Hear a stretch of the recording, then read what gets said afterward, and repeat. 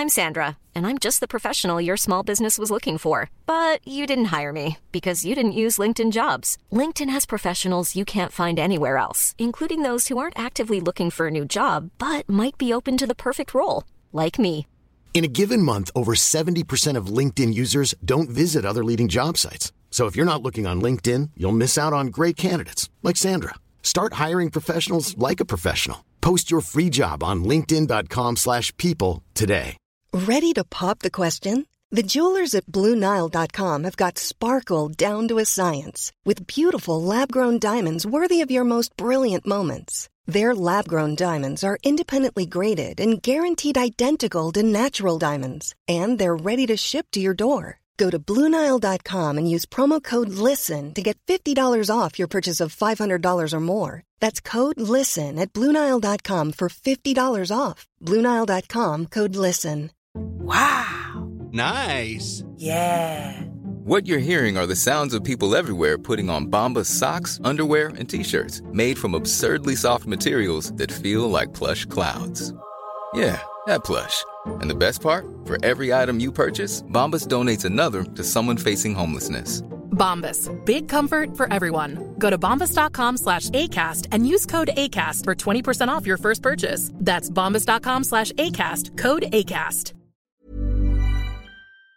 On today's episode, we have two guests, comedian Mickey D and musician Lawrence Summerfield. My name is Justin Hamilton, and this Adelaide Artist Edition is considered heaps good at Big Squid.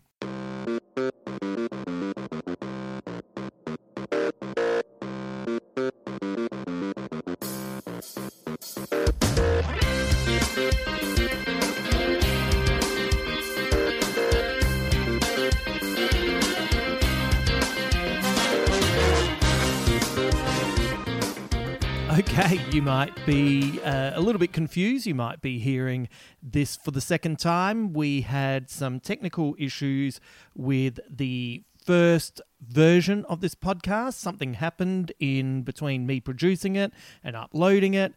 I have a new computer. It's probably on me. So many apologies. So this is take 2 on this podcast. And let's get into it. This is a big week for Big Squid with 2 podcasts, including this one, which you're listening to possibly for the second time. Today, my old pal Mickey D is on talking about growing up in the comedy industry, some of the ups and downs that come with that, especially focusing on what it's like when you lose sight of who you are when you're not performing. You've heard us talk about this a little bit before, specifically Ben and I. You can sometimes lose sight of who you really are and become your character on stage. So we have a chat about that. We talk about his upcoming Fringe season and his new side profession of being a full-time personal trainer. So that's pretty funny, actually. I reckon he'd be a great PT. Then we have a new friend of mine, Lawrence Summerfield. He's a young musician I met in Adelaide through some mutual friends. I was really impressed with Lawrence, and he talked to me about his first ever album that's coming out soon. So I asked if he wouldn't mind sending me some music. I had a listen to the track. It sounded great. And I thought, well, why don't you come on and let's have a chat about the start of your career. And he was even kind enough to let me play one of the tracks at the end. So that's pretty cool. So that's all in today's podcast. Then on Friday, I'm releasing the first episode of our new segment, Beautiful Tales for the Disenchanted. This has been in gestation for a little while now, and I'm very excited to add a storytelling aspect to the podcast.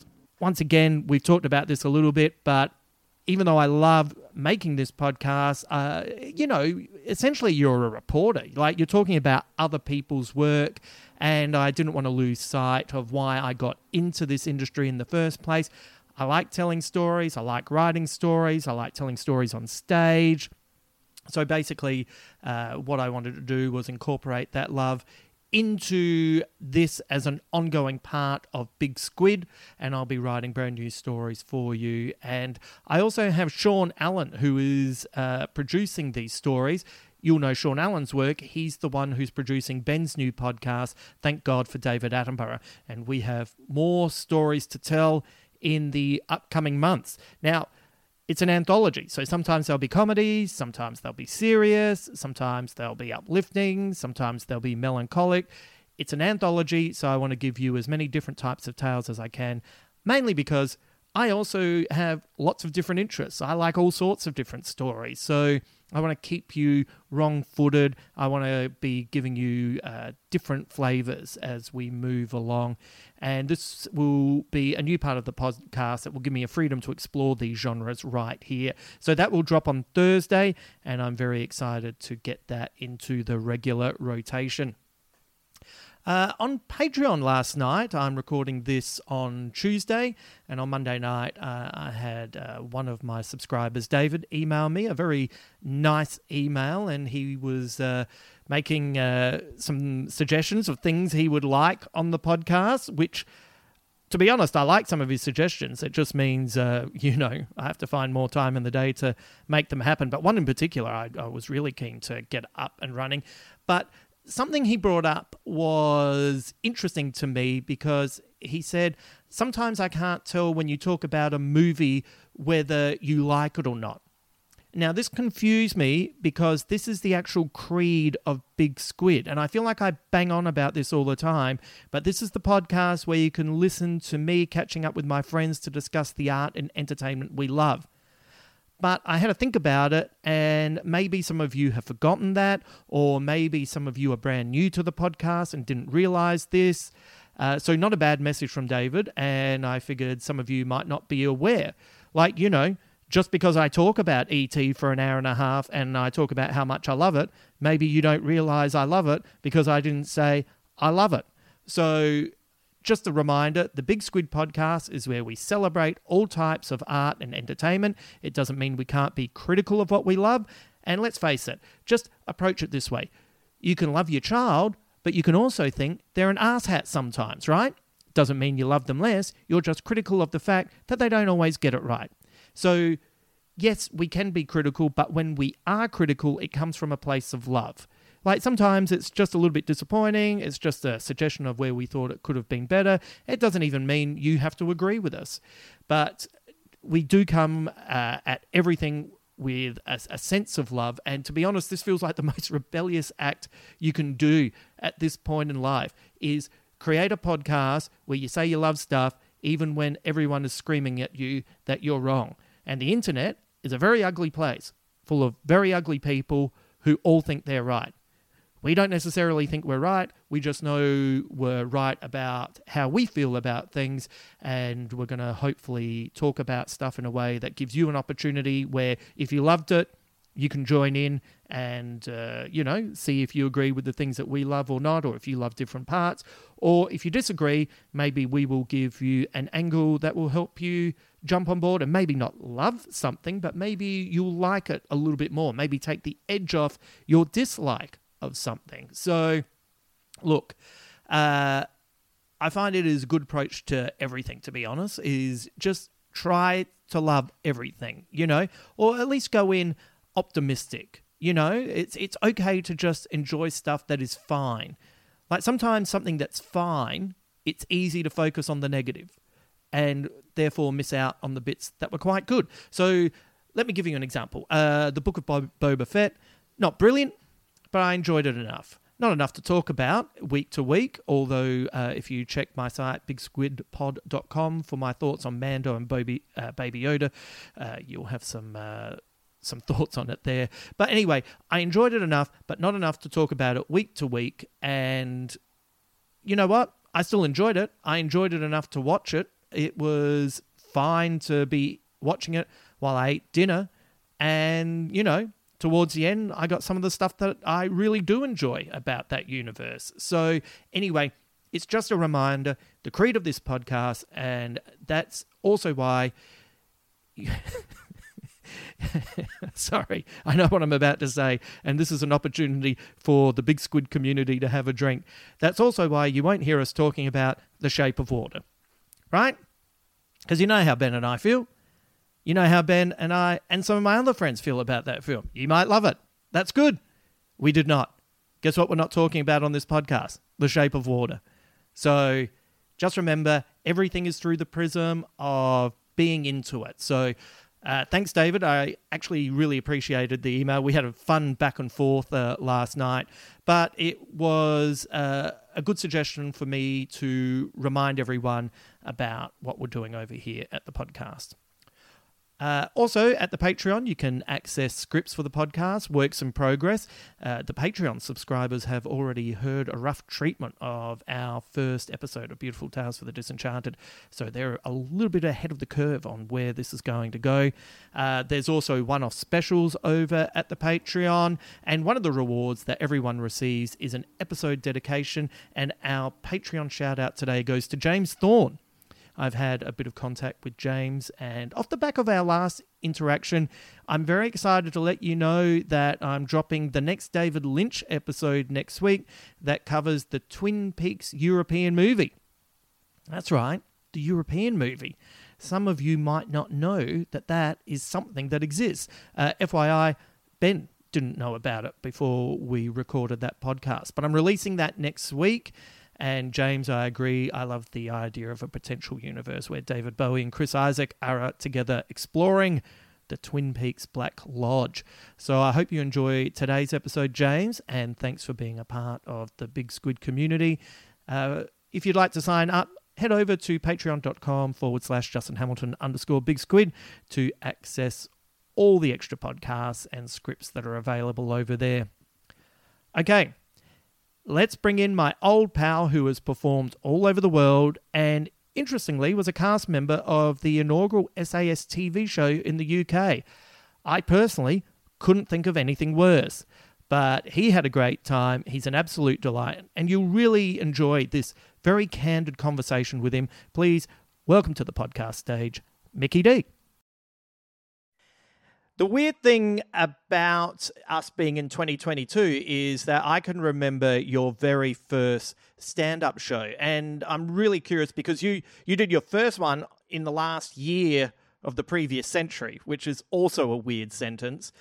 Is there anything from that first show that you kind of look back on and kind of can see something thematically that's followed you all the way through, or is there something there that has just kind of been following you around the periphery of what you do even now?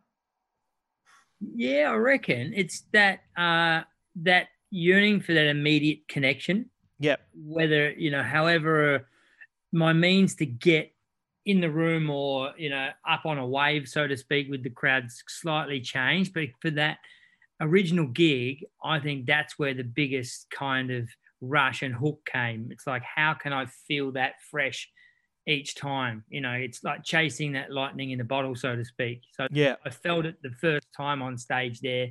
It was my first time performing for a group of adults on a Thursday night. Right. There's on Rundle Street, So, but prior to that, it was high school debating. Like 2 months earlier, it was high school debating or performing at Maricel Regoire's 18th birthday party. Half her family was Belgian, the other half were Filipino. It's a gig, mate. Yeah. So then to walk into a comedy club, a purpose-built kind of feel, and, have Adam Hills bring me on. Yeah. Wow. Yeah, so just the theme that's kind of been there is just, get in the room and find that connection. I like a pretty well lit room. Yep. The candlelight from cabaret tables that you can see that soft glow of someone hopefully smiling face. I often find that one face that isn't smiling, and isn't it funny? That one always sticks out, this face. Oh, mate, it is the worst one to focus on. You can have 699 people loving you, and then there's that one person who looks like they're, taking a shit, and they're the ones that you can't stop looking at. Yeah, and you'd spend 10 minutes trying to win them over. Yeah. Why? Just, yeah. I had a guy, I don't know if he was trying to get in my head or not. I opened for Troy Kinney once, right? And this guy in the front row was like, what's wrong with your socks? I'm like, what do you mean? He goes, your socks. You've folded them down. I'm like, yeah, mate. And and I'm used to playing some of the toughest rooms in the world and Right. thriving in that scenario. But I couldn't get past him not being able to get past. I folded my socks down. It's so weird, the things that will throw you.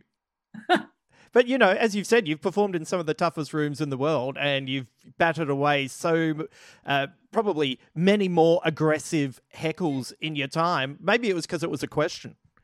It was like, probably in the back of my head, I've gone, he's rumbled me. I didn't feel right when I folded these down. Right. He's found my, you know, why did I buy the crew socks? I should have got the ankles, but not the ones where you can see the ankle. And then that's running in my head. Yeah, right. Then, 3-second pause feels like 3 minutes. Right. And the fear sets in. You've gone there. People are staring. You've got to say something. I've gone, which isn't anything. I was baffled. Mate, and I was going, mate, what's your problem with my socks? Can't you move on from my socks? I'd be in all sorts of trouble if someone had managed to work out that I'd put on my right shoe first, because I'm back from my basketball days. It was some dumbass superstition that somehow grafted itself onto me when I was a kid, that you put on your left boot first. I think it's because when you take free throws, you always put your left foot forward first to kind of line yourself up.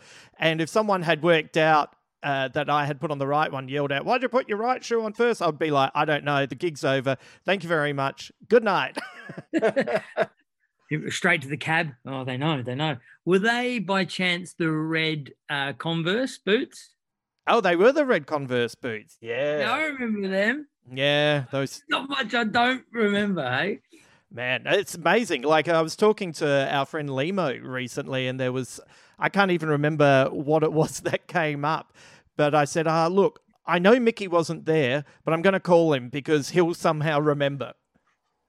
Oh, man. Is that a curse? A blessing and a curse. Yeah. I'm sure there's things you want to let go, right? And you just can't. Totally. I can replay stuff in great detail and go, and it's funny, there's muscle memory, right? Just coming back from injury and, your body kind of goes, all right, I'm used, these neural pathways are set, they're there, and you can gain momentum and recover and gain fitness back pretty quickly. Muscle memory. Fat also has a memory. And oh, really?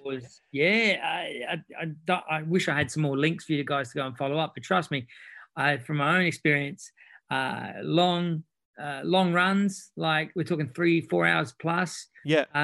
Some dark stuff comes out. Right. Ugly memories. Like one day in the guts of an ultra marathon, this thought come up in my head. It was like, man, why did you say that to her in year 9? I had that with the first lockdown. I found my dreams were full of weird ass memories that just didn't need to come back. These files, we'll run that one through your subconscious tonight. It's plenty of time. You'll probably have a snooze in the afternoon tomorrow. We can finish the business. Oh, it'd be great. I remembered from grade 5, a kid at my school, Ross Murphy, used the term skit, and I corrected him and said it's sketch. And I remembered that wake up from a dead sleep with that memory, and then had to fight the urge to get onto Facebook, hunt down Ross Murphy, and then send a long, explaining email. Yeah, look, you probably don't remember me, but here's a moment of irony. I've been working in comedy for 28 years, and you once said, and blah, blah, blah, and I was wrong, and I'm so sorry. But in a marathon, that's longer than the sketch. Yeah. That's why I didn't send it. Nobody needs a setup that long. But how about in the middle of your career, how many times have people come up to you and called it a sketch? Oh, yeah. That is actually a good point. I've had it called a sketch quite a bit. And you just go, it's neither. Now, I'm now a one-liner comedian at a protest. Just to prove a point.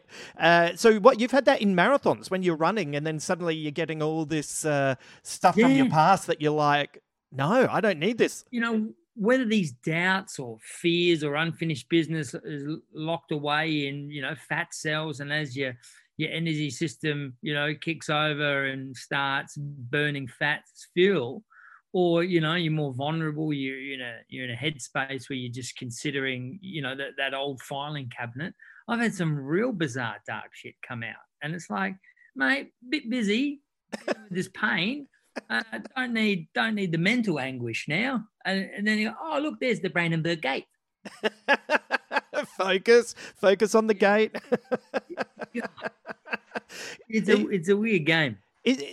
Do you burn off the fat and the memory with it? So is this kind of like the last time the memory bubbles up and then it's gone, or does it? That'd be a good deal. That'd be great, because then But knowing me, I'd probably discuss it in a podcast in coming years. That's my problem. Yeah, that's it. Forget. No, this is once again the curse that we were talking about. Yeah. So, Mickey, what is the most interesting or most surprising development that you have noticed in your career? Like something from when you first started to where you are now. When you look back, what is the thing that you've learned that has surprised you the most? Yeah, I stumbled on it, and it was like, oh, of course. It was such a win that you could actually get more by doing less. It's the only time I've had more results through not trying as hard. Right. And I stumbled on it. It was one day, it was in Liverpool. I was on stage, great club called the Slaughterhouse, and friendly gig, doesn't sound very friendly, but I've walked on stage just knackered, absolutely knackered. And since then, I haven't bothered with throwing out an opening line or a joke or something prepared, because it's, it's a risk. It's an offering. So I only stumbled on it this night. I went out there. I'm exhausted. I've been training for a multi-day event. I'm a new father. Battling up the motorway, just life. I'm knackered. I finally get on stage, let my guard down, and just go, oh, fucking hell. It's like that, right? They all laugh. And I'm like, fuck, I've got them. Right. Got them. I haven't had to do an opening joke. I've got in the room with them by just letting go instead of chasing them. And for years, and even as a host, I come out and go, come on. Even in Australia, this is where it gets, no one wants to be rattled like this, off the top, cold room. Come on, fuckers, yeah, for a big night. Let's go, yeah, for a big night. And the audience are like, yeah, that's why I put it in the diary, mate. That's why we come to town early and use the high-rise car park. I hate them. We're here. We're ready. Yeah. I need to ram the show down our bloody throat, mate. Yeah. So for years, I was just trying to really kick the front doors in. Yeah. So, just to find out I could get more done and, achieve more through doing less and slowing down. Yeah. How far into your career were you when you... 15 years. So. Yeah, it is. It seems to be the 15-year mark where you finally settle into who you are as a stand-up, right? Yeah, totally. A bit of... you're comfortable enough to explore the hurt, be vulnerable, have that full range, dare I say, as an artist, all the colors at your disposal. But it was just a relief not to have to grind and hustle all the time up there. You could still get everything across. But then you want to describe it as tapping into the dark side. If you're blue, and especially in the UK, when I was at my lowest, I was having some of my best gigs because the Brits were like, oh, this man's unhinged. This is fascinating. And I'd turn up at these gigs like half smashed. I'd top up. I'd have a beanie on. I'm pretty happy with the hair now. Yeah. Then it was just like I got home from being on tour in the UK for 3 years, and all my cousins, my uncles calling me Guy Sebastian. I didn't know who Guy Sebastian was. I had this big kind of... I remember, yeah. But so I'd take the beanie off midway through a rant in the show, and it was just the timing, like I'd be just listing all this, this is going on, and I was just being, really exploring that tragic clown vibe at high energy on stage, in, let's say, Surrey, Hampshire, where all the bankers live. So they're seeing an Aussie who's unhinged, who's, you know, all grungy, takes his beanie off and the hair's like, yeah, it just springs out. Yeah, it was just like a big clown act. So to know that I can go there if I want, but then much like Richard Pryor, he had the ability to bring it all the way back in and slow it down as well. So yeah, it took me about 15 years to realize that you could enjoy having some range. Yeah. It's important to not buy into your onstage persona as well, because that's always changing. I think we're all guilty of this, or not guilty, or maybe a better word would be a victim of this at certain periods in our career. Some people can never shake it, you know, like they can never shake it. And some of those people are essentially people that I fundamentally like, but I can't hang out with them anymore because you can't chat like this. It's like zing, zing, zing. I just said something serious. Zing, zing, zing, zing, zing. And you're like, no, this is too much. Leave my left hand. It's, you know, I live one show. Yeah, I got spat out the other side of myself through. There was a year I decided, I think it was 2009. One of my New Year's resolutions was, you know what? I'm not going to take any shit anymore. Thing is, Jay, no one was giving me any shit. Oh, yeah. So I went out looking for it to push back. Don't get me wrong. It was a great show. Got nominated again, but I was a cunt. Right. I scared people at the venue. My friends gathered around me and tried to stage an intervention, which I thought was hilarious. I think will make a great scene in a film one day. Right. Like everyone, you know, had some of Carl Williams' magic tablets. Right, it was one of those great parties, and that was the era, right? Right. They were all feeling great, and then I look around and I see this kind of affirmation circle develop, and I'm going, nah, no, and it was like they were, you know, they could see me for what was going on. I had become, I'd become the act. The show that year was called Barb Dwyer, and I was trying to be kind of, I guess aggressive, abrasive. There's some themes in there that were really kind of bold and challenging, and it was a great show. But yeah, I became it. I lived it, and it was it cost me some friends, but real friends, you know, the ones that come back and understand and help you through it. It's funny, isn't it? It's like when we're younger, you know, it's the same with actors. People who kind of buy into the role, and they're the role at every point in their day while they're doing it. There's something when you're young, or especially when we were young, there was something kind of mystical about it. There was something kind of romantic about it. It felt like you were a true artist. But now, as you get older, you look back and you go, hey, just like have a sandwich, mate. Like, yeah, mate, it's okay. Looks like you're doing a fair bit of extra work there, mate. You need to sit down. Yeah, no one gives a shit. and you come over here. Someone's just needed a blanket. That's a thing too. Right. That's all that was needed. It is. Oh, you're dangerous, mate. Oh, you're dangerous. Look at him. It's like, yeah. I'm lucky I didn't get me block knocked off. Well, I did a couple of times. I got a couple of good real punches in the head, but I can take a punch in the head. But I was out, instead of sitting down. We all have different ways of, you know, collating content. Mine was going out, living it, and then coming back and reporting it. Right. I couldn't really sit down and bang out the paragraphs. It just reek of prose. I'm not a right creative writer, but as far as my stuff was like, whoa, it's good to be back in Bristol. Tell you what, last time I was here, I got arrested by a fucking horse. Right. That would be, and then I come in, try and get in the room with them like that, tell them my last time I was here story, and then pepper some material in around that, for example. But yeah, you can't. It was just nicer later on in the days just to go to Bristol and sit down in the cinema instead of trying to create some material by being a fucking idiot on the riverbank. Right.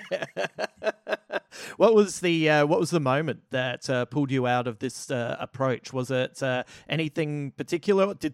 I've never been a part of an intervention before or been on the receiving end of one. That's why I never go to parties, just in case it is going to be one. So yeah, so did that actually help in any way, or what happened? Nah, the intervention I've gone, it's like, I think the line was, "Oh, we love you, man." I've gone, "Of course you fucking love me. We've all just thrown about $370 worth of pingers down our guts. You know what the problem is? You're all soft." So I was still push back. Right. It was the consistency of a good wife, a family, and just more responsibilities and reality, really, and just going, hang on, that's and getting used to the word alcoholic without the stigma. Right. It's not a burden. It's just something that doesn't sit with me anymore. It didn't agree with me. Yeah. Piss turned me nasty. And you know what my personality's like. It's either on or off. It's pretty simple. If I'm going to do something, I'm going to turn it up to the max. And yeah, that year, my show, it was written or kind of structured where I'd open the theatre door and yell into the bar, "Whiskey!" And for the first few shows, it was apple juice. But then I was like, let's take it up a notch. And then they'll bring me in whiskey. And, sometimes I have 2 or 3 whiskeys during the show. And because I was often out the door looking for more trouble or more gigs, I forgot to apologise to the bar and the staff at the venue and let them know that it's all part of the show. It just... Yeah. So when you look back and things like that going, I was living it too hard, forgetting, the collateral damage and who I really am, which is, I grew up in hospitality. I understand, I understand people want to feel safe in their workplace and enjoy it there. And so I was just getting away from me. So just, by whether it was, the booze getting a grip on me, and me, and hiding behind the fact that I'm being dangerous. It's like, nah, you're just being a bit of a cunt, mate. Yeah.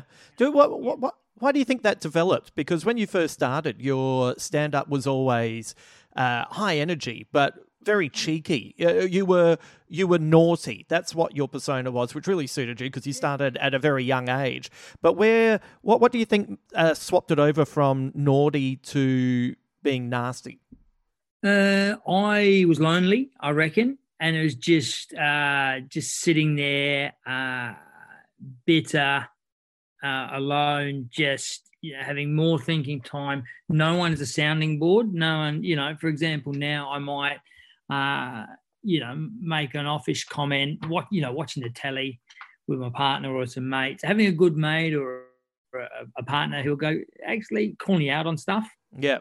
I had no soundboard, so all my bitter, dark thoughts just went back through, rinse and repeat, and formulating new opinions and standards, and then getting that out on stage, having it affirmed through laughter, be it shock value or, it was, yeah.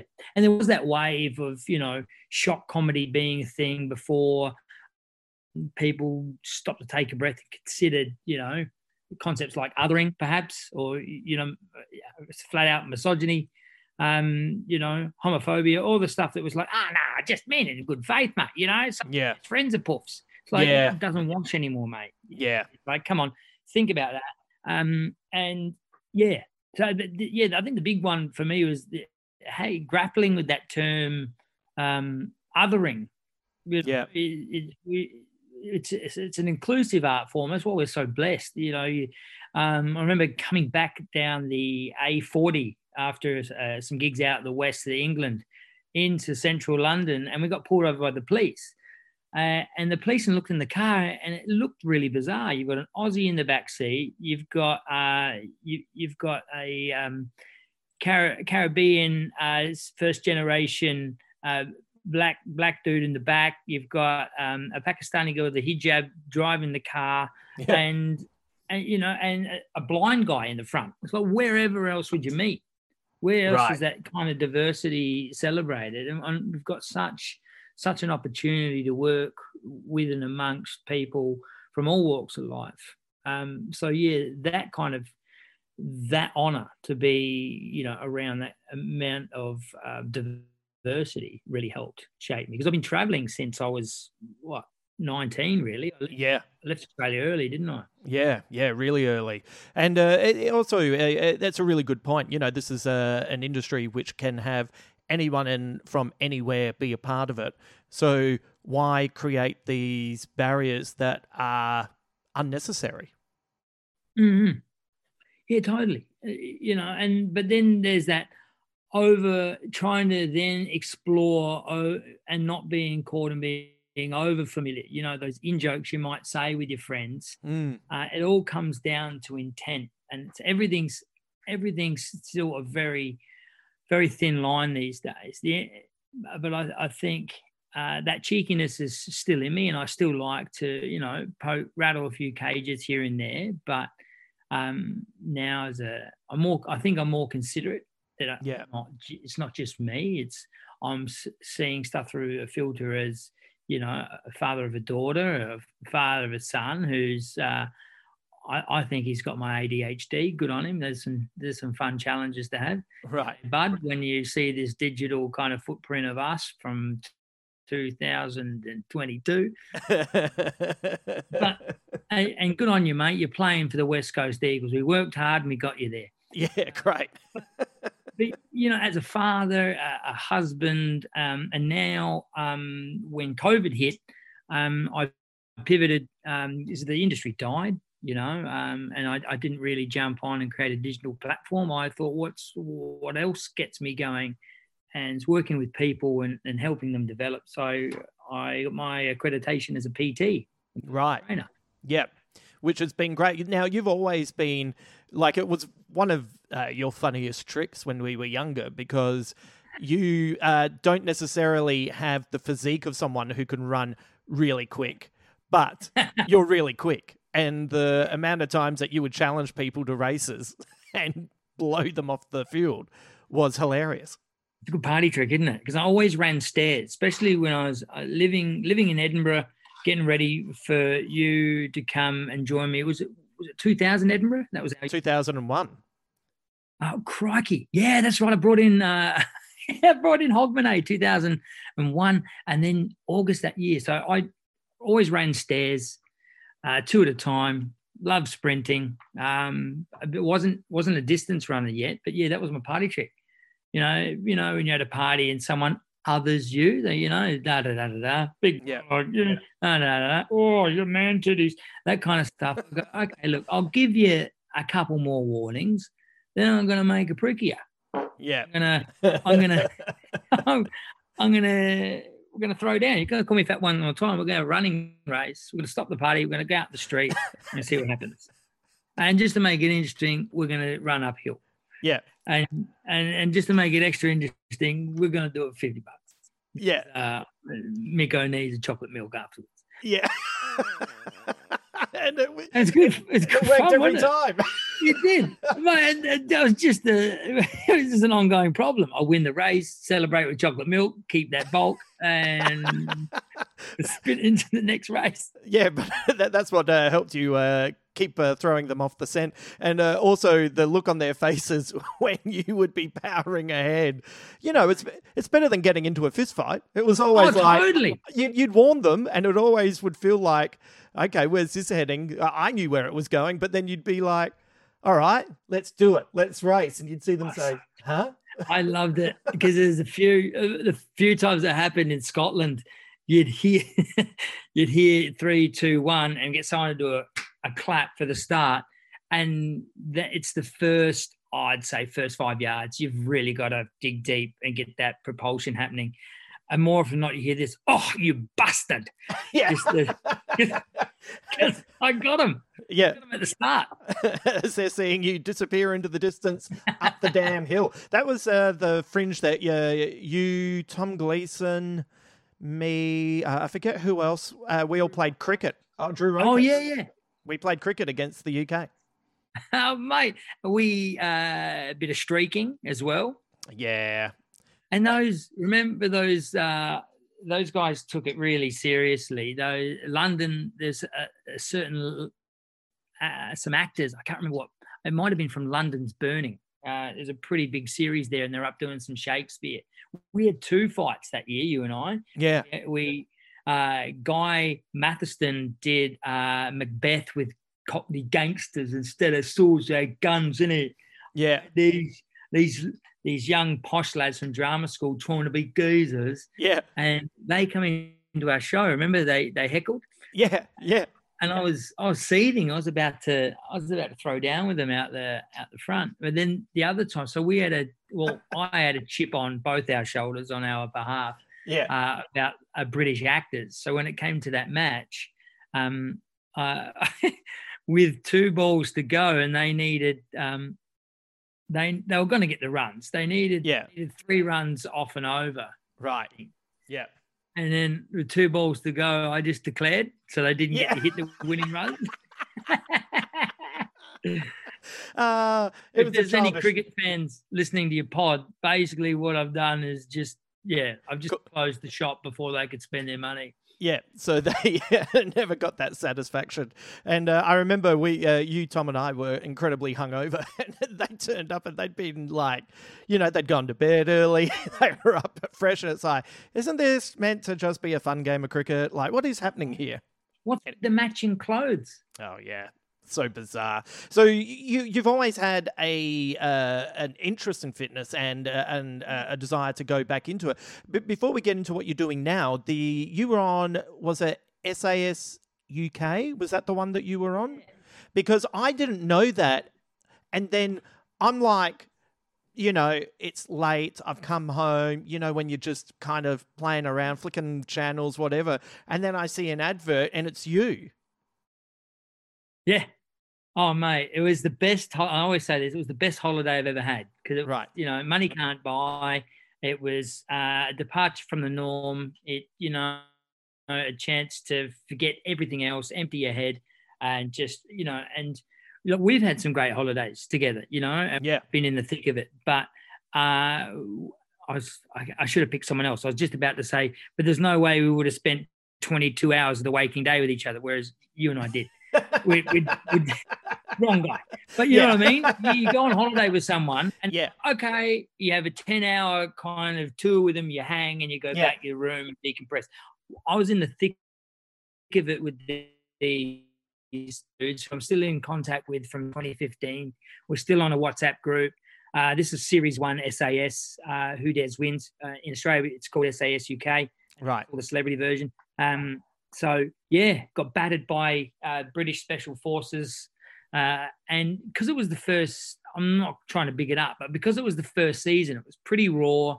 It was much like the actual selection process for the SAS. There's no encouragement. You have to be a self-starter. There's no positive feedback. There's constant disruptions. It's all the stuff you're seeing on the TV, but other stuff that, that doesn't make the edit. Like I genuinely thought I was the tap on my shoulder. Like there's a thing called the Sickener.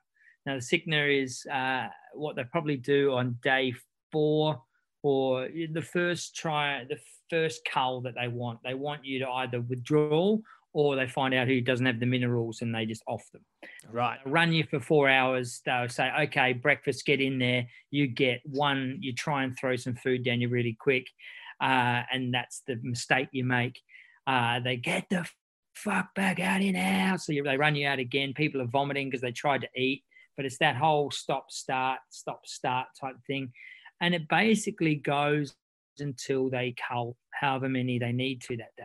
Right. But because it was telly and everyone's been training, no one wants to give up. So this thing went for 7 hours. Oh. Leopard crawling through frozen streams where, up embankments, racing each other. They're screaming at you at pay. This haunts me to this very day. It was a Scottish guy, Colin McLaughlin, started with the Black Watch in Scotland, then SAS selectee, and he's done some pretty amazing stuff. He was chilling. He goes, trust me when I say this, it pays to be a winner. Right. And the concept behind that is you're going to be in the grind all day. You get back here in first place, you rest. The rest keep going around and around this horror course until you're front of the pack. So, the methodology there is if you're mid-pack, you're going to have to dig deep and rest. Otherwise, you're just in that grinder all day, or you fall off and you lie by the wayside. So, I learned heaps of stuff. I took the skin off my ankles day one, so I was injured from the get-go. I lasted 6 of the 8 days. It was incredible. I got ambushed and abducted and kidnapped by special forces guys. Right. It was like it was like Sean Penn buying Michael Douglas the ultimate birthday present in the game. In the game, yeah. Yeah. All I got was this lousy T-shirt. What was the hardest thing that you had to endure? What was the thing that made you think, oh, this is one step beyond anything I can cope with? Well, it was up there. It was stress. So they dragged us through a creek. They hog-tied us behind the back, threw us in the back of a pickup truck. I could feel my heart. When you're in, you could feel your heart coming through your chest. There were flashbang grenades going off, big Belgian hellhounds barking in your face. You could feel their breath on you. You got a Hessian sack over your head. And I'm going, okay. In my head, I'm just telling myself, it's part of a production. Yeah. Safety through the hoo-ha here. You're going to be fine. Even rationalizing that, I'm like, this is full on. And then I had to kneel down on this hard concrete floor, and I've gone, that's enough. That's not my knees. It hurts my knees. It was funny is that was the thing. It's like, this is I don't want to kneel down now. Look, the dog's fine. The simulated beatings I can deal with. The roughing up. Even this creek water is helping me cool down. But not the knees. Not the knees. It was like that Farmer's Union. Should we kick him where it hurts? Oh, my knee. Yeah. Oh, man. Have you thought about, putting your hand up for the Australian version or? Well, that's the thing. They wouldn't, I'd love to give it another crack, but I don't think they wouldn't have me for the celebrity version because I don't have enough celebrity. Right. But you know what? I've done it. I've lived it.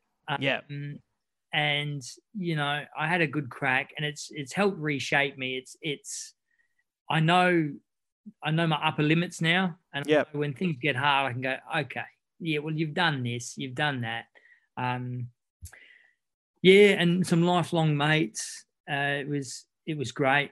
Yeah, so it's kind of inspired me to push for greater heights and go, okay, well, there's, for example, if I'm planning a race or an adventure, I go, well, why don't you do the bigger one? You've done that. Right. But and then if you fail doing the bigger one, you just come back to the drawing board and go, all right, from everything you've learned, from all from your PT bag, all of the the nutrition stuff, the conditioning, how would you reapproach it? So I had a bit of a setback in December, an ultra marathon in Tasmania. I was just simply too heavy. Right. Thinking I've done the work because I'd programmed all this great kind of mobility stuff for my clients. So immediately I thought I've just matrixed it in my head too. Yeah. No. You can't. There's one thing, I can walk on most stages around the world and, hash together something off the top of my head, pull off a, pretty standard performance, but you can't phone in an endurance event if you haven't done the work. Yeah. There's, it bloody hurts, but it made me giggle because of going, as all the hips tightened up, all the connectors through there, the glutes, the quads, and I just had this kind of ironic smile on my face going, these are all the areas that you've been programming beautifully for your clients. It's bittersweet kind of, you should have done what you said. Everyone, you should have done your own work, mate. Yeah, right. Far out. So, but you're fine now, and you're heading into the Adelaide Fringe now. What do you have coming up? Just see if I can work it out. So you're a personal trainer, and so you've got all your clients. Yep. You're training still for yourself. Yep. you have a solo show, you have the Fat Cave, which is for anyone who hasn't been to the Adelaide Fringe or hasn't seen you with the Fat Cave in the UK, it's essentially your variety show that you produce and host.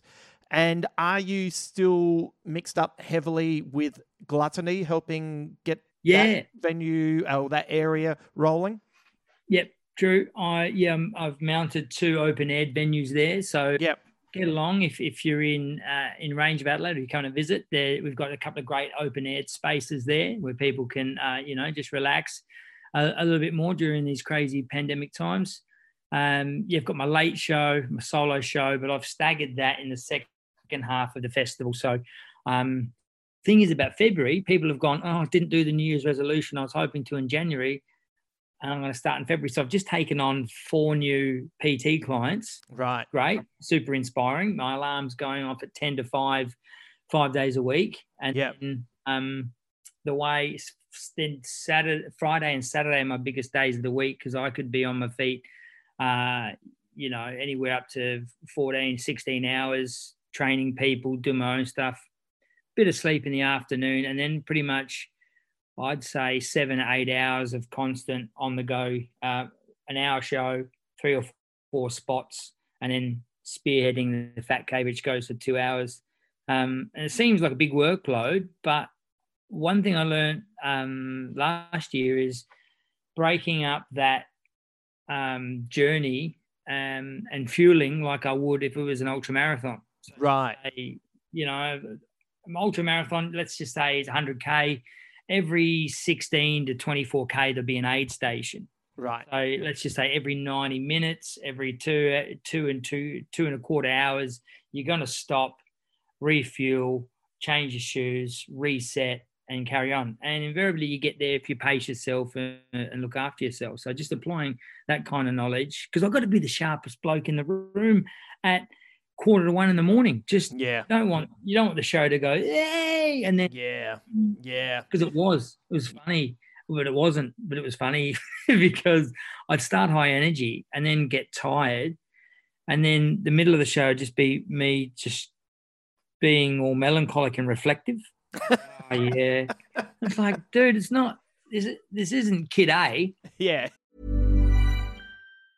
Hey, I'm Ryan Reynolds. Recently, I asked Mint Mobile's legal team if big wireless companies are allowed to raise prices due to inflation. They said yes. And then when I asked if raising prices technically violates those onerous 2-year contracts, they said, what the f*** are you talking about, you insane Hollywood ass f- So to recap, we're cutting the price of Mint Unlimited from $30 a month to just $15 a month. Give it a try at mintmobile.com/switch. $45 up front for 3 months plus taxes and fees. Promo rate for new customers for limited time. Unlimited more than 40 gigabytes per month. Slows full terms at mintmobile.com.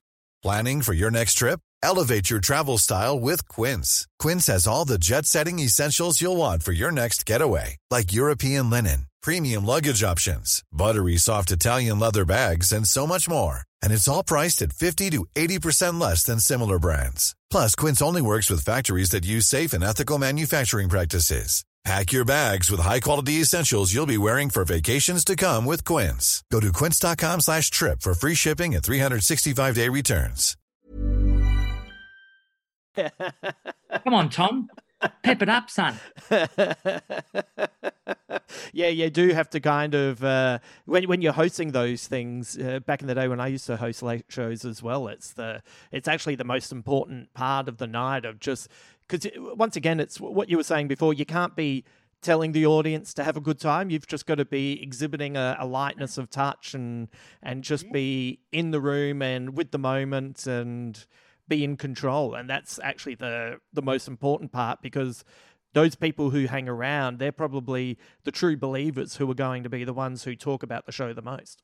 Yeah, totally. And look, I love that scene in Man on the Moon.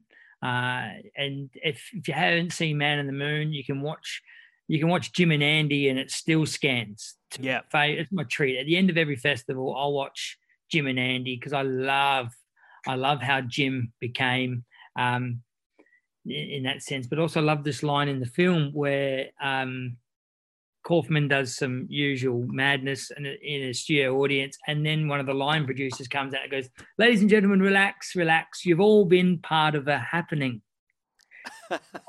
And I like that. I like the fact, you never know what's going to happen. It's late. It's loose. The audience is the secret member of the band. Yeah.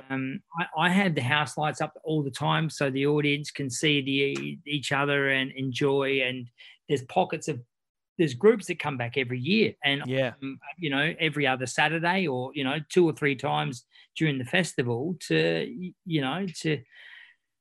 muck around, and I love that. Yeah. With that, I've got to bat the innings out.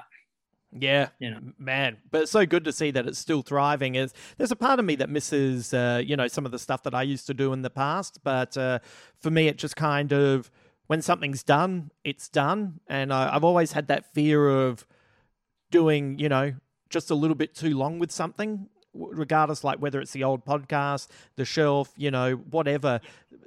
So it's great that it continues to evolve. I think that's always the trick, isn't it? As long as it's continuing to evolve, you keep coming back to it with new energy and new insight and new ways to approach it, and you can take people, on a fascinating trip throughout these years of your personal evolution.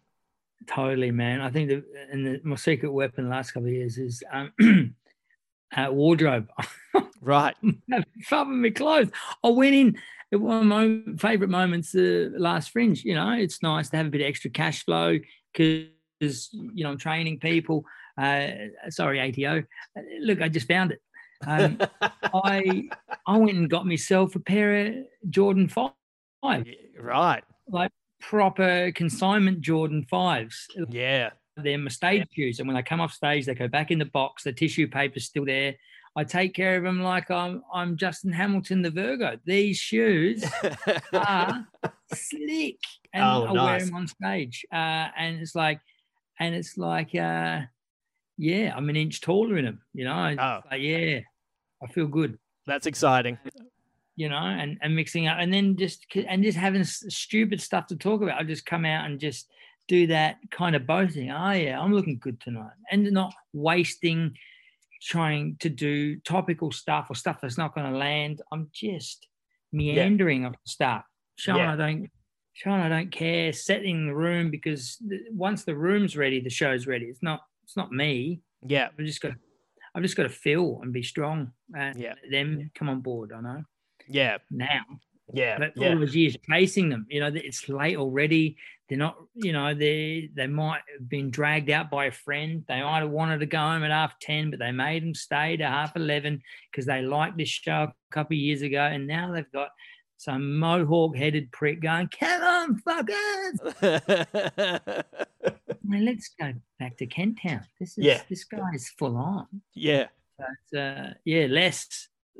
Getting more through doing less. If only I knew. If only you could apply it to parenting. I know some people who are trying to apply that. It's not going well. Hey, I'm just going to be over here. Yeah, just over there. They'll sort it out. All right, Mickey, where can people find you for the details for your show? And also, where can people contact you if they're looking for a personal trainer? Oh, awesome. Yeah, look, get on my Instagram. I'm often putting stuff up on there, like a daily story and some posts and whatnot. It's Adventure Mick. So at Adventure Mick is my Insta handle. Pop in, say g'day there. And if you're looking at for me, for the Adelaide Fringe, I'm doing the Fat Cave.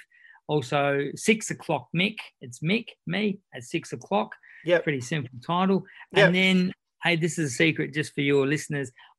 Because there's not many internationals this year. Yeah.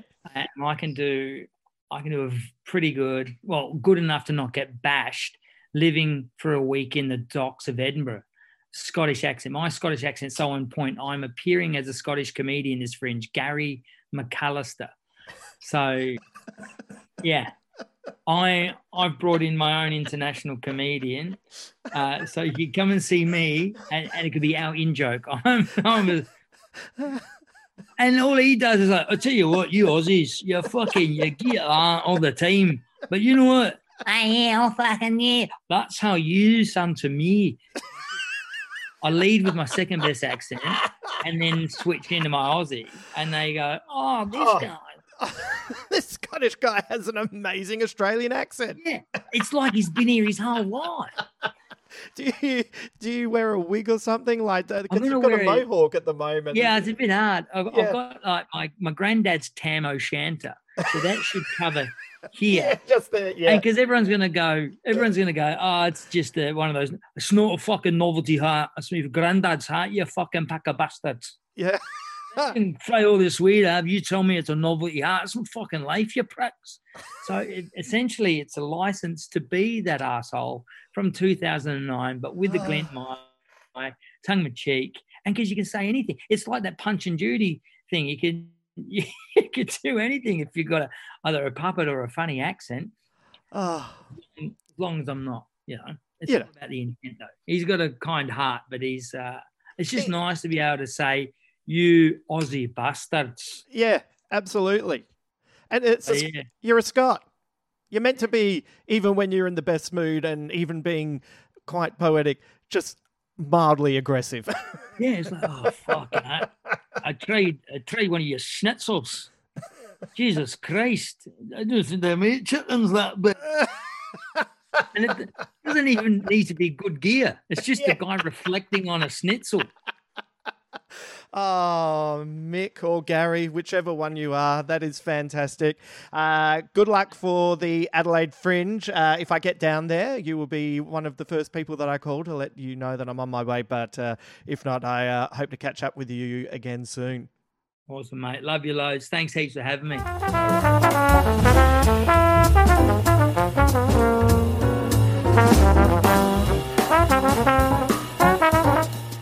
Next up, we have a delightful young man I met in Adelaide through some family friends. You may have heard me talk about my good pal Damien Kilsby that I used to do stand-up with, that I entered into the world of Australian comedy with back in 1994. Oh, my Lord. That is a long time ago. We were in a duo called the Bunta Boys, and we have remained good friends ever since. And I'm not only friends with Damien and his wife Sam, but I'm also friends with his daughters. I've seen them grow up. His eldest daughter she's a grown-up as well. That's mind-blowing.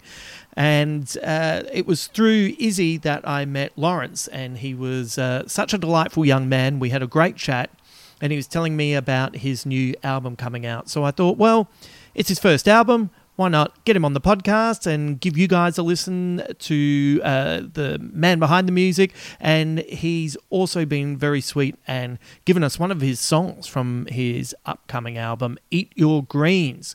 So we'll have a chat with Lawrence, and then I'll swing by after that to say goodbye. I hope you enjoy this catch-up with Lawrence Summerfield. Now, I don't know if you know this about me, Lawrence, but I have synesthesia. So when I hear music, I see colours. And I was listening to your tracks, and I don't know what your reaction to this will be, but I was seeing lots of oranges and yellows, and that kind of brought me a lot of joy listening to your music. And I was wondering, is that a concerted effort on your behalf, or is that just a leaning that you just automatically go towards? Yeah, that's that must just be a coincidence. Yeah. Right. Yeah, nothing planned there, but wow, that's incredible. That lots of oranges and yellows. Wow, that's I wonder what that says about my music. Yeah, I think it's good. I think it means it kind of feels, kind of ironically, it kind of fits your last name, Summerfield, right? Yeah. I've never really thought about that. Wow, yeah, that's incredible. Yeah, it's funny because I'll be like, say, in a comedy venue. And I'll be a little bit thrown because they'll be, it'll be a room that has like deep purples and reds and stuff like that. And then I'll suddenly be, oh, Jesus, what's this music? And the music's not matching up with the colours that I'm seeing. So sometimes it can be a little bit overwhelming. Happens in movies too. They can put a soundtrack up and I can be kind of discombobulated by it. But on the other side, sometimes I can like a movie more than I should because all the music is matching up with the colours that I'm seeing. Yeah. What was it? Sort of a general unanimous sort of colour spectrum that you were seeing for sort of all of the stuff? Yeah. That was the consistent colour through all three tracks that you sent me. There you go. My sound is orange and yellow. There you go. This is me saying, make sure the cover's right. Actually, send it to me first, and I'll tell you what artwork to use, and then make sure it all matches up for the 7 people who also have what I have. So, tell me about the secret origin of Lawrence Summerfield. What's your family background, and how did you get into music? Oh, there's really no music or musical family in my sort of close family. Yep. A lot of my mum's family are lawyers or farmers, and my dad's family, my dad was, he grew up in Stoke-on-Trent, and he was sort of a labourer, and he came here and, sorry, going on a tangent. No. Hey, if you listen to this podcast, it should be called the Tangent Cast, so do not feel bad about that. So my grandfather on my dad's side, he used to play the accordion. Great. Yeah, very interesting instrument. And in my extended family, you have to be fit to play the accordion, don't you? Because that's it's a lot of workout. Yeah, it's very heavy. Yeah, it looks really heavy, and it feels like all this work with bands, etc. Play the accordion, mate. That'll get the lung capacity up and the strength. Yeah. My dad's picked up the accordion. I think he was inspired recently, with memories of his father. So right. I have played one, and they're very interesting. Right. It's a whole different beast to what I'm used to playing, like piano and guitar. Yeah. And so he was. So that's your kind of musical connection in the family. Yeah, in my extended family, there are some sort of artists. We have one of my cousin's spouses. She's done a lot of fringe work and that sort of thing, sort of comedy shows and loosely musical. And there are a few musicians, but really don't have too many family connections. Yeah. That's interesting. So this is this your artistic rebellion against the family? It's like, I'm not going to go into business, I'm going to be the artist, but then at the same time writing really joyful music. I wouldn't say it's a rebellion. It sort of comes very naturally to me. Yeah. In terms of, I suppose what I would call my secret origin is we have this family friend from England. And he would come around to Australia for holidays, and he would bring his MacBook. And as a small child, this blew my mind. He had GarageBand, right? And that was my first exposure to, I suppose, what you might call music production. So I was making crappy little beats on GarageBand, and I suppose. Yeah, that just stuck. And when I found out that music production was a real thing and you could download software for it, and I was all over it. Yeah, so I've been sort of producing since I was quite young, if you can call it producing. So, yeah. That's definitely producing, and that's so exciting as well. Can I hope you haven't done this, and I'm very angry at my younger self for having done this in the past, but hold on to all of that music, even when you listen back to your first stuff. And when, like, I'd listen to my first kind of routines, or I'd read my first lot of writing, and my first reaction would be, oh, I'm about to vomit. This is awful. But then I lost a lot of stuff just through being a bit lazy, or just being a bit, no, I've moved on. And now that I'm older, I look back and I think, oh, damn, I could have really used that, because you have enough time removed from it that you don't feel that embarrassed, because it feels like a different person, and it's quite sweet when you hear it. Yeah, it's almost like someone else has done it. Yeah, I definitely get that. And yeah, even for the sort of inspiration side of things, I think looking back on some old work and maybe finding a concept or idea that you were trying to tease out, even if the writing or the music isn't terribly deep or good. Yeah. Just maybe a feeling that you were capturing or something is worth plucking out and maybe employing somewhere else. Oh yeah, yeah. There's definitely times where you kind of look back and you can see the kernel of a great idea, but the idea at that point was a little bit beyond what you could do, and so it's fun to go back and re-explore it, and bring your level of experience and maturity to the work now. And you're right. You will find some fascinating stuff back there. What were the first songs you were writing? What were they kind of about? What were your interests at this point?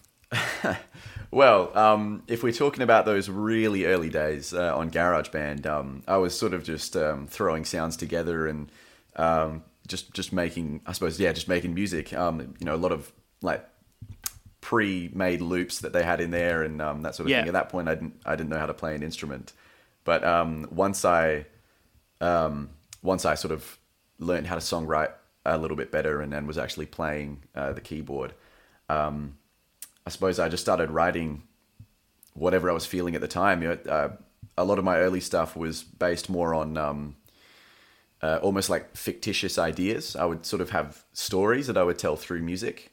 Right. That's so interesting. now, can you give us an example of one? Let's think. Putting you on the spot here. Yeah. There was a song that I wrote a very long time ago called We Won't. And it was sort of about the pressure to be the pressure to sort of fit into a societal mold, or the pressure to sort of be squashed into what's expected of you, that sort of thing, a sort of generational thing, the older generation impressing their cynicism onto the younger generation, and the younger generation responding with optimism. And I'd Holy never... shit! What, hang on a sec. No. What are you saying to me, Lawrence? Like, this is what you meant to write for your first song. Mum and Dad, they're bullying me, and I want a girlfriend. That's what you meant to be. Like, that is crazy. That's one of your earlier songs. That's a big concept. Well, yeah, it's a big concept, but I think it's sort of fluffy because I'd never had any experience with like societal oppression, or I'd never, it was just. It was just it was fiction in my mind, This is a cool story. It wasn't like a personal experience. So it's certainly a bit of a whack concept, but I feel like there's actually not much to it deep down. Oh no, I'm super impressed. Like, damn it, like when I started off, and my ex-comedy partner Damien, well, we were the second ever song that we ever did on stage was we changed the lyrics from Everlasting Love to Everlasting Thrush. Comedy gold, Lawrence, comedy gold. So, I'm super impressed with this, but it also speaks to you where your music is now, funnily enough, because you're, even in that concept, you're looking at something that's optimistic and moving towards something that's got a little bit more positivity towards it. So that's kind of fascinating, right? There you go. Yeah, there's always sort of a beginning for everything. So I suppose, even back then, there's still some common things that are reflected in my music. Yeah. Yeah, and so you kind of knew how to. How old are you when you're doing this as well?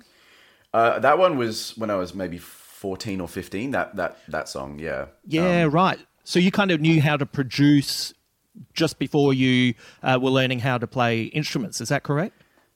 So when I was 8, I think, when I was 8, I had piano lessons, and maybe when I was 8 to 9, and I hated them. Oh God, they were just grinding, and I didn't connect with any of the music. All these really simplistic classical pieces, and so I was just begging my parents, like, please stop making me go to these. And me and my brother were the same. We were both having them, and just hated it. So we stopped, and I wasn't touching anything musical for a few more years, until I was maybe 11, 10 or 11, I'm not sure. Where we were at the Adelaide show, and there was this keyboard booth, and I don't know, just on a whim, we bought one. I was with my parents. So we just bought one and took it home, and I just started teaching myself. So I'm sort of self-taught from when I was maybe 11 years old. Oh, wow. So I was playing instruments, but then I honestly can't remember what got me into production, but I found out about this program, FL Studio.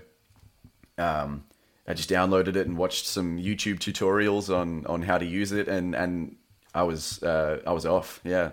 Now, that's one of the positivities of the internet now, where once upon a time, learning these skills was kind of pre-internet. It was a bit mystical. It's like, oh, who knows? And you'd have to know that, that kind of guru who would take you in and reveal this world to you. And now you can be like in your bedroom thinking, fuck, how do you do that?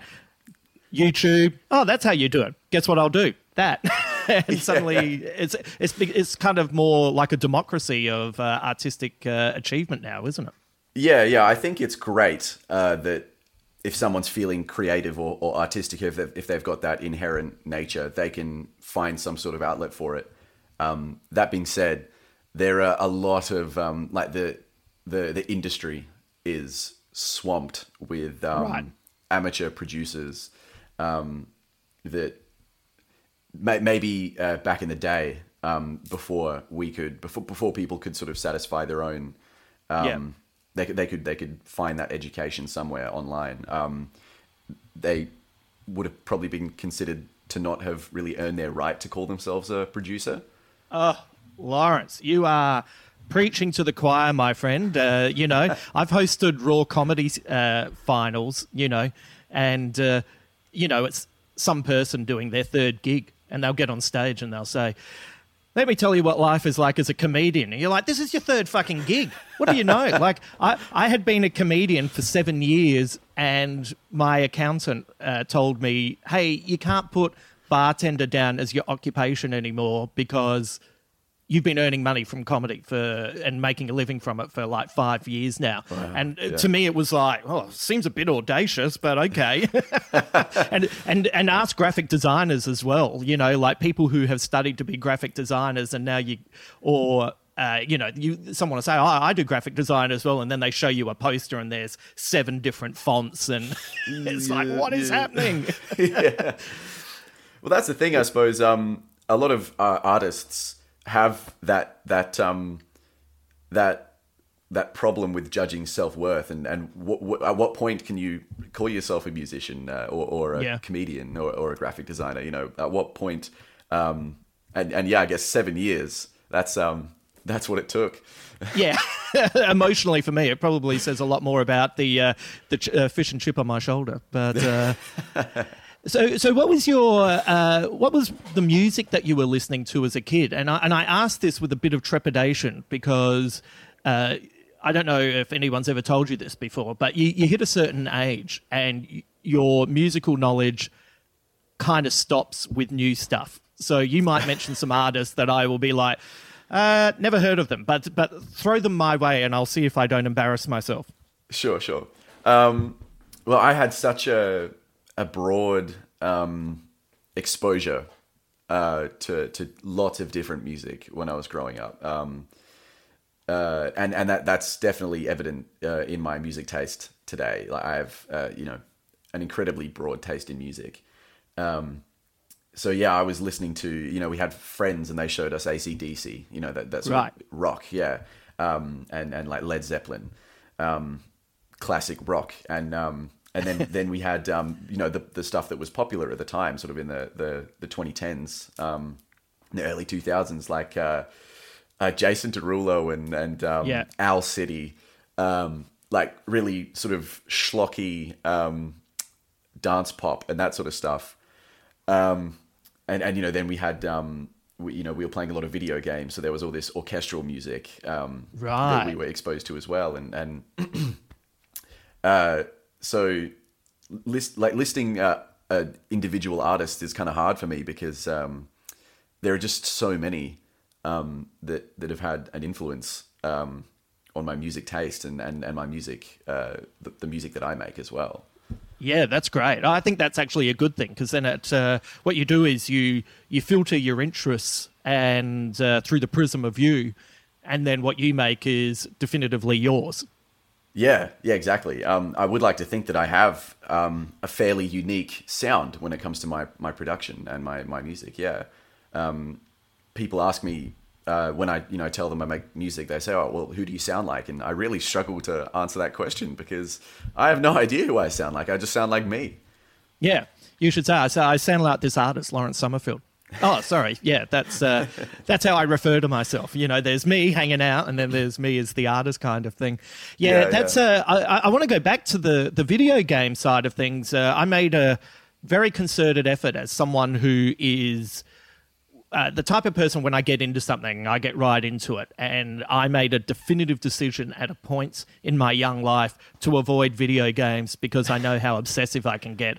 So I don't quite know what you mean when you say, the orchestral music that was being played in video games. Can you explain that to me a little bit more, please? Yeah. So have you heard of the Elder Scrolls series? Yes. Yeah, I have. Yeah. So there was Skyrim, and it was one of the only MA 15 plus games that I was allowed to play as a younger than 15 kid. Right. And there's such a beautiful score to that game. It's breathtaking. And that it just really inspired me, I suppose, like the sound of that, the soundscape that orchestral score sort of had and really created an atmosphere. Then there's the gimmicky stuff like the Pokemon music, that sort of stuff. The really chiptune style of music. Even just like web games on that you would play at school. They always the music in those games really seemed to sort of speak to me because there was something about it that was just really. It's like carnival music, it's really, it sort of draws you in and it's sort of eccentric and wacky. So yeah, I suppose it really stuck with me. Ah, that's fascinating. Is that, on your checklist of things you would like to do in your career, is that something at some point you would really embrace, the idea of, creating your own music for a video game? Well, perhaps. I'm sure that if a classical musician heard me saying this, they'd be mortified. But I do sort of compose, sort of on the side, little orchestral pieces. Sometimes they're for like little short stories that I've written. Sometimes they're just for fun. I like to think I'm okay, but I'm sure if there was an actual composer listening to me talk about this with no classical training under my belt, they'd probably be horrified. But so I already do sort of produce and compose little pieces of orchestral music, and they could. I could see myself perhaps composing for a game or even a movie. Oh, yeah. That's funny that you say that. And by the way, if there's anyone out there who's listening to this podcast who's creating a video game, get in touch with me. I'll give you Lawrence's details and let's get this ball rolling. But I actually had written down one of the things I wanted to ask you is I know you're right at the start of your career and, you're releasing your first album and all this stuff. And so I'm talking way in the future, but you look at people like, the band members from Radiohead, you look at the success that Trent Reznor and Atticus Ross have had together. Do you kind of look at movies and think, wow, that would be like an ultimate goal to create a soundtrack for a whole film? It's sort of, it's not necessarily an ultimate goal, but it's sort of, there are lots of things that I do want to do in my life. And I would definitely say that like composing a score, that would be incredible. Yeah. But, it's a balancing act because, I want to be a solo artist. That is, I suppose, my ultimate goal, to be a successful, musician. And then, to then do a movie score seems, it seems down the track. Yeah. It's, there are lots of things, I write as well. And one thing I would love to do at some point in my life is publish this trilogy that I've had this idea sort of brewing for years and years. But once again, it's sort of when can I do it? Yeah. Is it going to clash with any sort of image that I'm creating? That sort of thing. So, yeah. Yeah, you have to make a choice. I was very much, in a similar boat. I loved comedy. I've wanted to write books. There's sometimes having lots of interests you have to be careful that sometimes it can almost stop you from creating anything, or you get into a rhythm. Like one of the things that I look back on, I don't think it's necessarily a mistake, but I would have done things mildly differently, was I got into the annual create a brand new stand-up comedy show every year for, it was probably like 20 years, and that's hard, coming up with a new show, coming up with new ideas, coming up with a new take. And it kind of stopped me from doing a few other things, which is what I'm doing more now. But if you can kind of be aware of that, try not to get caught in an ongoing routine, because then the years pass and you're like, holy shit, like where did all that time go? So if you have these interests, it's good to keep noodling with the side projects and make sure you make time for them, is my old man advice. That's good advice. Yeah. Yeah. You when you're so what's are you okay to talk about the trilogy idea, or is this something that you want to? Yeah, absolutely. Well, what's your trilogy idea? It all started long ago. I was in year 6. It's a very it's an idea that I've had to sort of beat into submission because when I was so young when I thought of it, it's quite it started off being quite an immature kind of concept, like very tropey YA, just schlocky. The kind of novel that any teenager would want to write, but the kind of novel that there are like thousands of them already. So so it's very sort of typical. There are people, and some people have like supernatural powers, right? So that sort of concept in itself is very, very overdone. But in my writing, I like to focus on characters and sort of that's the thing that makes that story unique, is the rich characters. So the idea for the trilogy was each book is a new protagonist, and they're set within they're set 3 years after the one before it, right? And it's sort of the chronicle of there's this corporation, and they're sort of a global superpower, and they take in these people with abilities. They create jobs. They have military force, first responders. Like they pretty much do everything, and they're corrupt. And the characters slowly figure out that they are corrupt, and there's a lot of sort of political intrigue within this corporation, people with ambition vying to be the new CEO, that sort of thing, and so they sort of end up toppling this empire that this corporation has created. That's sounds sort of great. The broad concept, but invariably everything, once you boil it down, has been done, and once again it's through the prism of who you are is what makes it what it is. And also the fact is that if you wrote those as books, you could write accompanying albums that go with it as well, so you could kind of hit it from all sorts of angles, right? That's right. Yeah. And what's have you been performing live or been able to perform live, or is this all kind of studio based at this point? At this point, it's all studio based. Very recently, I've finally accrued the gear that I actually need to perform, which I just haven't. Yeah, so I haven't been able to perform because I had no money, so I couldn't afford sort of professional equipment. So I've very recently got my hands on like a real stage piano, stage keyboard, proper interface, all this stuff, proper microphone.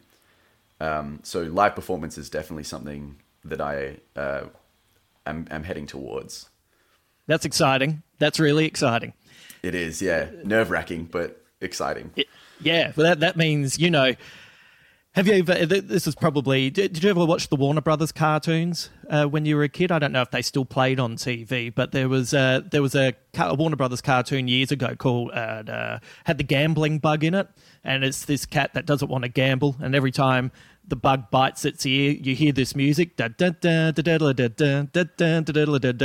the cat can't help but gamble, and I always think of that with performing. Like I'll see, like, say I see someone doing their first stand-up gig, and then you'll see them get a couple of laughs. Then you'll see them get one particular laugh, and I'll see it in their eyes, and I'll look at them and I'll think, they're fucked, because they have now got, you know, that desire to perform. And that's what will happen. You know, you'll be nervous, you'll be a bit, you know, you'll be a few songs in, you'll be finding your feet, and then there'll just be that one moment where you're like, I'm going to live forever, and it'll be on. So that'll be exciting. You'll have to let me know when you're doing gigs in Adelaide when I'm home. So I will. I'll come along and bring up the average age of your audience to, you know, something in the mid-30s. What's your process when you write a song? Do you have like the music kind of in your head, and then you work out what the feeling is, and then you write lyrics? Do you have like a couple of lines and you look at the words that you've written and then think, oh, I think that kind of inspires this kind of sound? Or do you just kind of go with the flow? I guess I go with the flow. It's never really the same process for every song. I suppose one common thing that I do come back to is I like to get my drums sort of out of the way. For some reason, I just always gravitate. You know, I'll get my basic melodies and harmony ideas down, and then I really sort of dive into the drum sound, the actual production.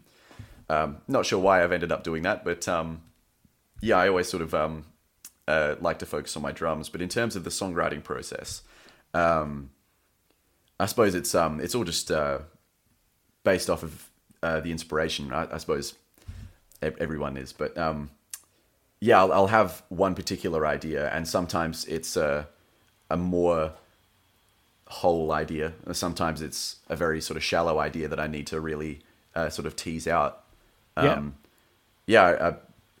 One of the songs on the album is Shower Curtain. That was 3 different ideas that I had for sort of separate songs that I ended up just going, well, why can't I turn this into one? I thought of a line. Yeah, I thought of a line. And then I thought of that was for, you know, one song, and then I was working on something else, and then there's this piano melody, this chord progression came to me. And I went, oh, that's fun. I'll keep that idea somewhere. And then I thought of this little guitar noodling, little plucking melody, and I put that down. And eventually I just went, this is a song. I've got a song here. I just thought it was 3 different songs at first. Yeah, fascinating. Well, you know, you hear about artists doing that all the time. It's like, I've got a little bit over here, a little bit over there. You know, I even do that with stand-up sometimes. Sometimes you'll realize that 3 different little parts that you've written are thematically linked, and then you know, squish them all together and it becomes one big thing. And it's the creative process is exciting, isn't it, when that kind of stuff really clicks? Yeah, it's wonderful. Yeah, those little moments that really excite you. I think that's such a great feeling, and you sort of sit back and look at what you've done and you go, wow, this is great. Yeah, I like this. Yeah, today is a win, because there's those days also where you're looking and going, you know, like once again, using comedy as an example, sometimes you'll see one line in a newspaper article and a 7-minute routine will come up. And then other times you'll read a whole story about a clown was walking down the street, slipped on a banana, hit its nuts on a pole, and then a crow came down and shit on its head. And I'll look at it and go, I know there's something funny in it, but I can't work out what it is. And that is the creative process summed up for me. Yeah. So, sometimes it clicks and sometimes it's a real effort. The 3 songs that you've sent to me, Eat Your Greens, Breathe You, Carried Away, you know, a couple of those are works in progress that you've sent me. But even the works in progress, I really loved. The lyrics to Breathe You, very romantic, I thought, very sweet. What's it like when you're playing that kind of music to your friends? Do you sit there and is there any trepidation, or are your friends just totally open to the stuff when it's like that? Oh, I'm terrified of playing music to my friends, Justin. They tear me to shreds. Yeah, right. Yeah, no, it's I'm sort of the only a musician in our group, really. We have a couple friends who they play instruments, but I'm sort of the only one that really puts himself out there and makes this kind of vulnerable music. So I suppose for me that's what the music really is. It's sort of opening up my chest and showing people my heart. They roast the hell out of it. Yeah. Right. Yeah. Oh no, Lawrence's music is on. And then he acts like he's going to throw his speaker out the window. That kind of thing. Yeah. So. No, that's good. If it makes you feel a little bit nervous, it means you're going in the right direction. Like if you're presenting it and it's like, I feel pretty good about this, you've probably mildly underachieved. So I think a bit of trepidation is a good thing. Are you one of the songs that I heard? I was in the car with Izzy and her parents. Izzy wasn't there, but I was in the car with her parents, and I heard the song that she had sung on, and it's like her voice is beautiful. Like, are you going to be able to? Yeah, you like. I'm asking permission from you. Do you need me to bully her into more singing? Because she's got some real talent. Well, I'm not sure if I'm allowed to say this, but she may be working on a little something. She may be working on a little project of her own. Yeah. Ooh, I'm very excited about that. Yeah. So I think you should. I think she needs all the bullying she can get to really motivate her. Yeah. In a nice way, of course, but. Oh yeah, no, of course. It's bullying with a lowercase b and a size 8 font. Hey, I'll let you go, but 2 quick questions before you go. Your mate Angus, I've heard that he's hurt his finger. Is that right? Yeah. He was working on a roof for his job. He slipped, and the corrugated sheet caught his pinky. Oh, shit. And sliced it right through the first knuckle. So. Oh, my God. Yeah. Wow. Well, can you tell Angus from me, please look after yourself. He might not realise it, but no more parts of his body can come off. You know what I mean? Like, it's going to be a disaster when he buys gloves. There's always just going to be this one little floppy bit at the end. But please pass on my best to him as well. Where can people find you, and when is your album coming out? So the album's out on the 18th of May, 2022, in all stores. So Spotify, iTunes, Apple Music, Tidal, all of them.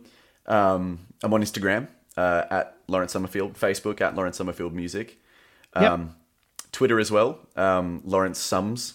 Username was too long for Twitter, so had to shorten it. Yep. Goddamn Twitter. always. Making people change their names. That's great. Well, we'll put some posts on the Big Squid Facebook page, and I'll put it on the socials, and we'll get it out there. And look, if you're up for it, I'd love for you to come back and tell me where you're at, and closer to when the album comes out, we'll give it a little bit of a push. That would be amazing, yeah. Yeah. Well, a real treat to finally meet you and get to hang out with you. I loved the tracks that you sent me, and I wish you all the best in the next couple of months. And let's get it out there. Let's make all of this happen. Yeah, thank you so much. And same to you. Yeah, it was amazing to finally sit down and have a chat. Yeah. Yeah, let's do more of it. Thanks, Lawrence.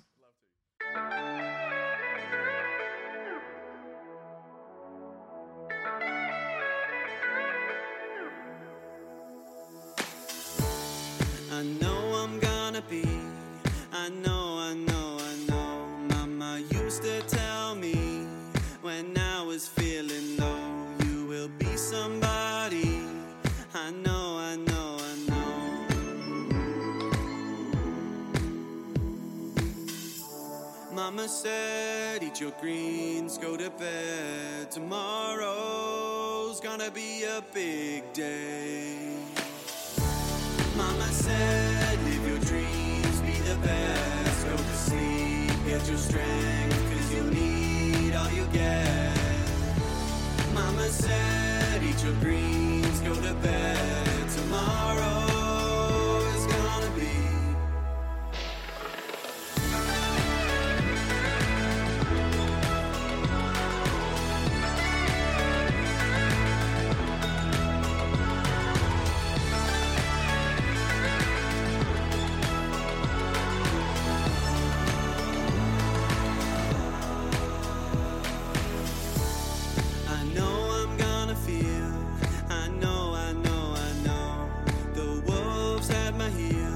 When I am all alone, I'll run back home. I know.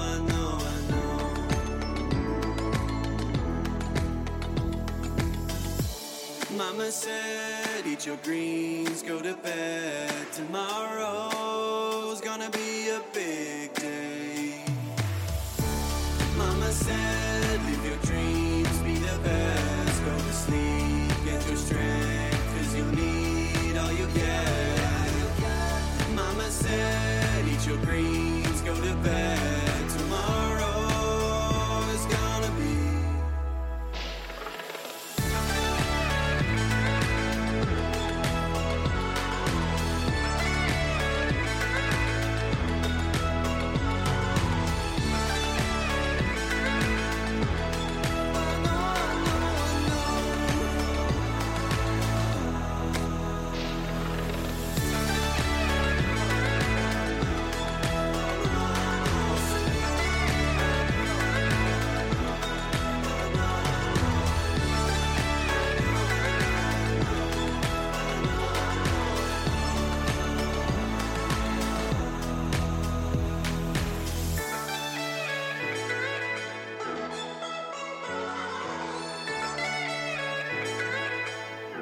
Thank you to Mickey D and Lawrence Summerfield for being my guests on today's show. Make sure you check out Mickey at the Adelaide Fringe, in whichever persona he is exhibiting on stage.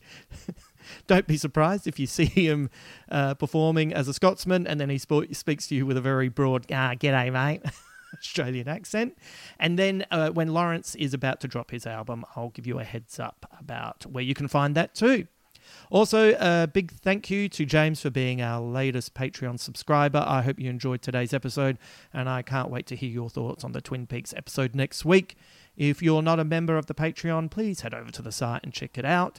But if money is tough, and the last few years have been a struggle, but sometimes you feel like you'd like to contribute, a top review on whichever platform you use to listen to Big Squid is always welcome. And also, you know what? Just by listening is also fantastic, so thank you.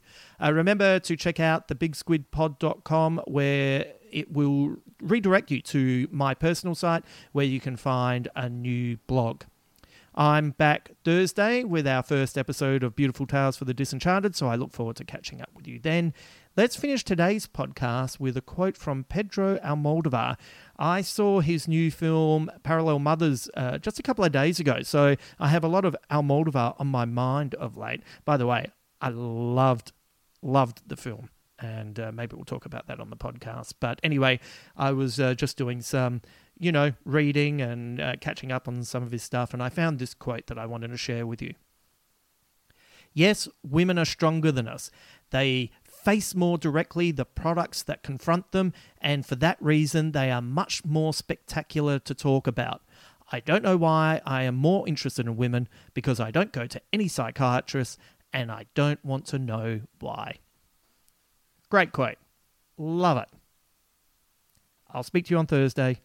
Until then.